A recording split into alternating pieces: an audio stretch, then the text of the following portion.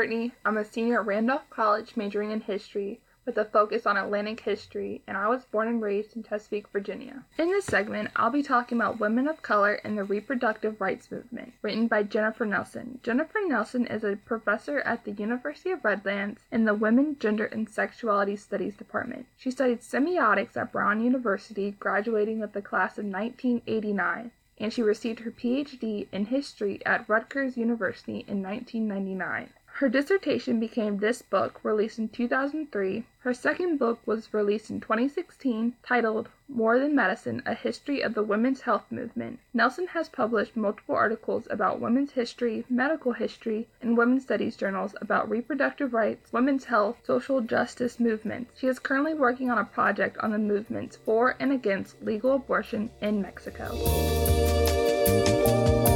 Women of Color in the Reproductive Rights Movement explores the movement to secure reproductive rights for women, focusing solely on abortion rights. Jennifer Nelson talks about and explains the feminist struggles for abortion and reproductive rights that happened during the 1960s, 70s, and early 80s with an emphasis on the contributions from women of color. She examines the relationships between the second-wave feminists, who were mainly concerned about a woman's right to choose, Black and Puerto Rican nationalists, who were concerned about having as many babies as possible in case of a possible revolution, and women of color, who were the negotiators between the two other groups of women listed. Women of color were the backbone and main leaders of the abortion rights movement, and that is the main argument that Nelson makes in this book. She backs her argument up by using archived records, first-hand accounts, pamphlets, flyers from the decades in question. Examples of archived records she used in this book include Senate hearings, protests, laws, etc. Some of these examples include parts of different subsections of the feminist movement, which are the white, black, and Hispanic sides, as previously listed. The white section of the feminist movement saw evidence from a group called the Red Stockings, who were primarily in New York. The black section included information from the black nationalist groups, such as the Black Panthers, and the Hispanic section included information about the Young Lord Party, who were influenced by black nationalist groups. Articles such as the abortion law repeal, sort of, a warning to women were used to explain and further spread radical feminist views on abortion laws. At one point, radical feminists would hand out flyers at abortion rallies with a picture of the ideal abortion law, a blank page. While reading Women of Color and the Reproductive Rights Movement, I learned a lot. Reading about the experiences that women as a whole had to go through to fight for their and our rights has helped shed light on current issues that are happening in the United States. Seeing the fight that women of color, and more specifically black women, had to go through to stop a genocide that was happening to their communities was hard to stomach. Even today, black women have higher mortality rates when pregnant and giving birth. One point Jennifer Nelson made that has stuck with me was the role racism played in the fight for reproductive and abortion rights. The government and people in power wanted to limit the amount of kids women in poverty, which more often than not were women of color, were having. They said it was to help population control and help alleviate poverty, but to be frank, it was because of racism.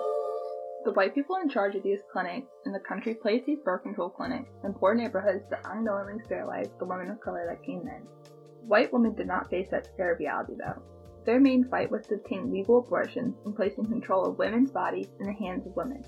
The Red Stockings, a radical feminist group located in New York City, was founded in 1967/1968 by Pam Allen, who had previously established the San Francisco Women's Liberation Group, Susoplapan, and had been active in the civil rights movement with the Student Nonviolent Coordinating Committee, and Shulamith Firestone, who wrote the 1970 feminist tract The Dialect of Sex.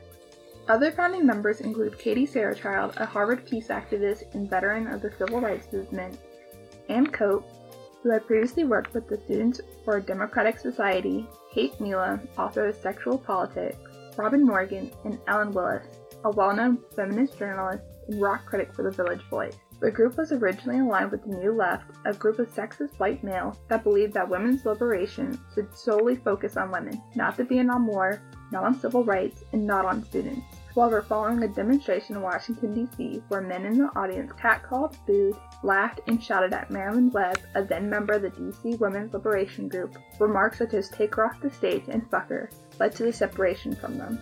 The Red Stockings made abortion and reproductive rights the main point in their feminist philosophy. They tended to focus on heterosexual sexual relations and the oppression that rose out of it, the nuclear family structure, gender roles, and experiences of reproduction. The Red Stockings argued that by addressing women's oppression at its roots in the family with regards to women's bodies and their control over reproduction, could feminists start to eradicate sexism in the home, workplace, media, schools, etc. They made abortion a huge issue in the years leading up to Roe v. Wade, the 1973 Supreme Court case that legalized abortions. They made it clear that they believed that abortion and other issues concerning women's bodies should be controlled by women, not male doctors, lawyers, judges, legislators, or partners.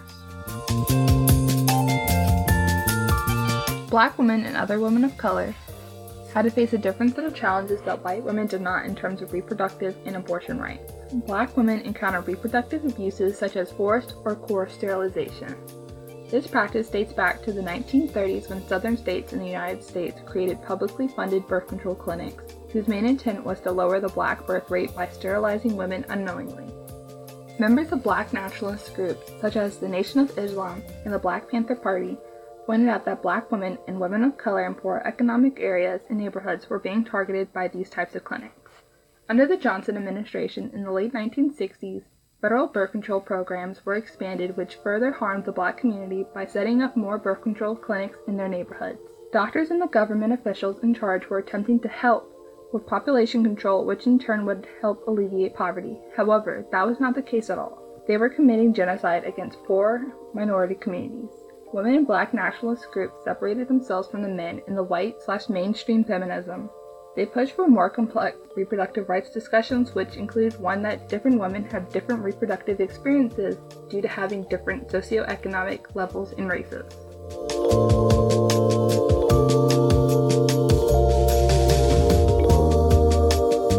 By 1971, even after several states, including New York, California, Hawaii, and Washington, had legalized abortions, black women and other women of color were dying at twice the rate of white women.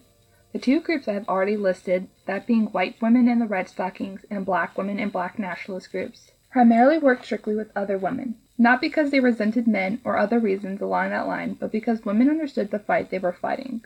The Young Lord Party, a Puerto Rican group that was based on the Black Panthers, saw it differently.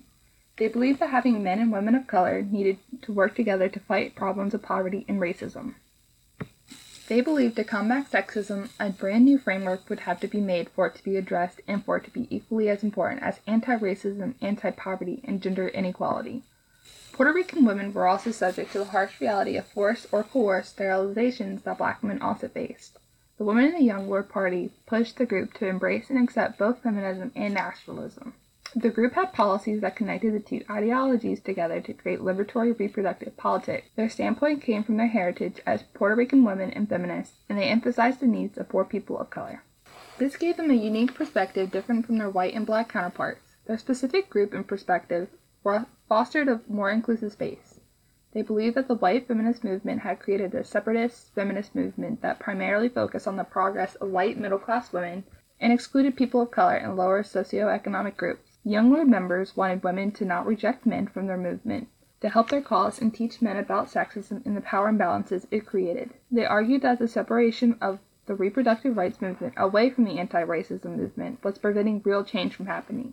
A quote that stuck with me from this group was, "Racism has to be eliminated, and that the whole division of male from female has to be eliminated, and the only way you can do that is through political education. I don't believe that a group of women should get together just to educate themselves and then not go out and educate the brothers. All the divisions do is create more struggles for marginalized groups to fight."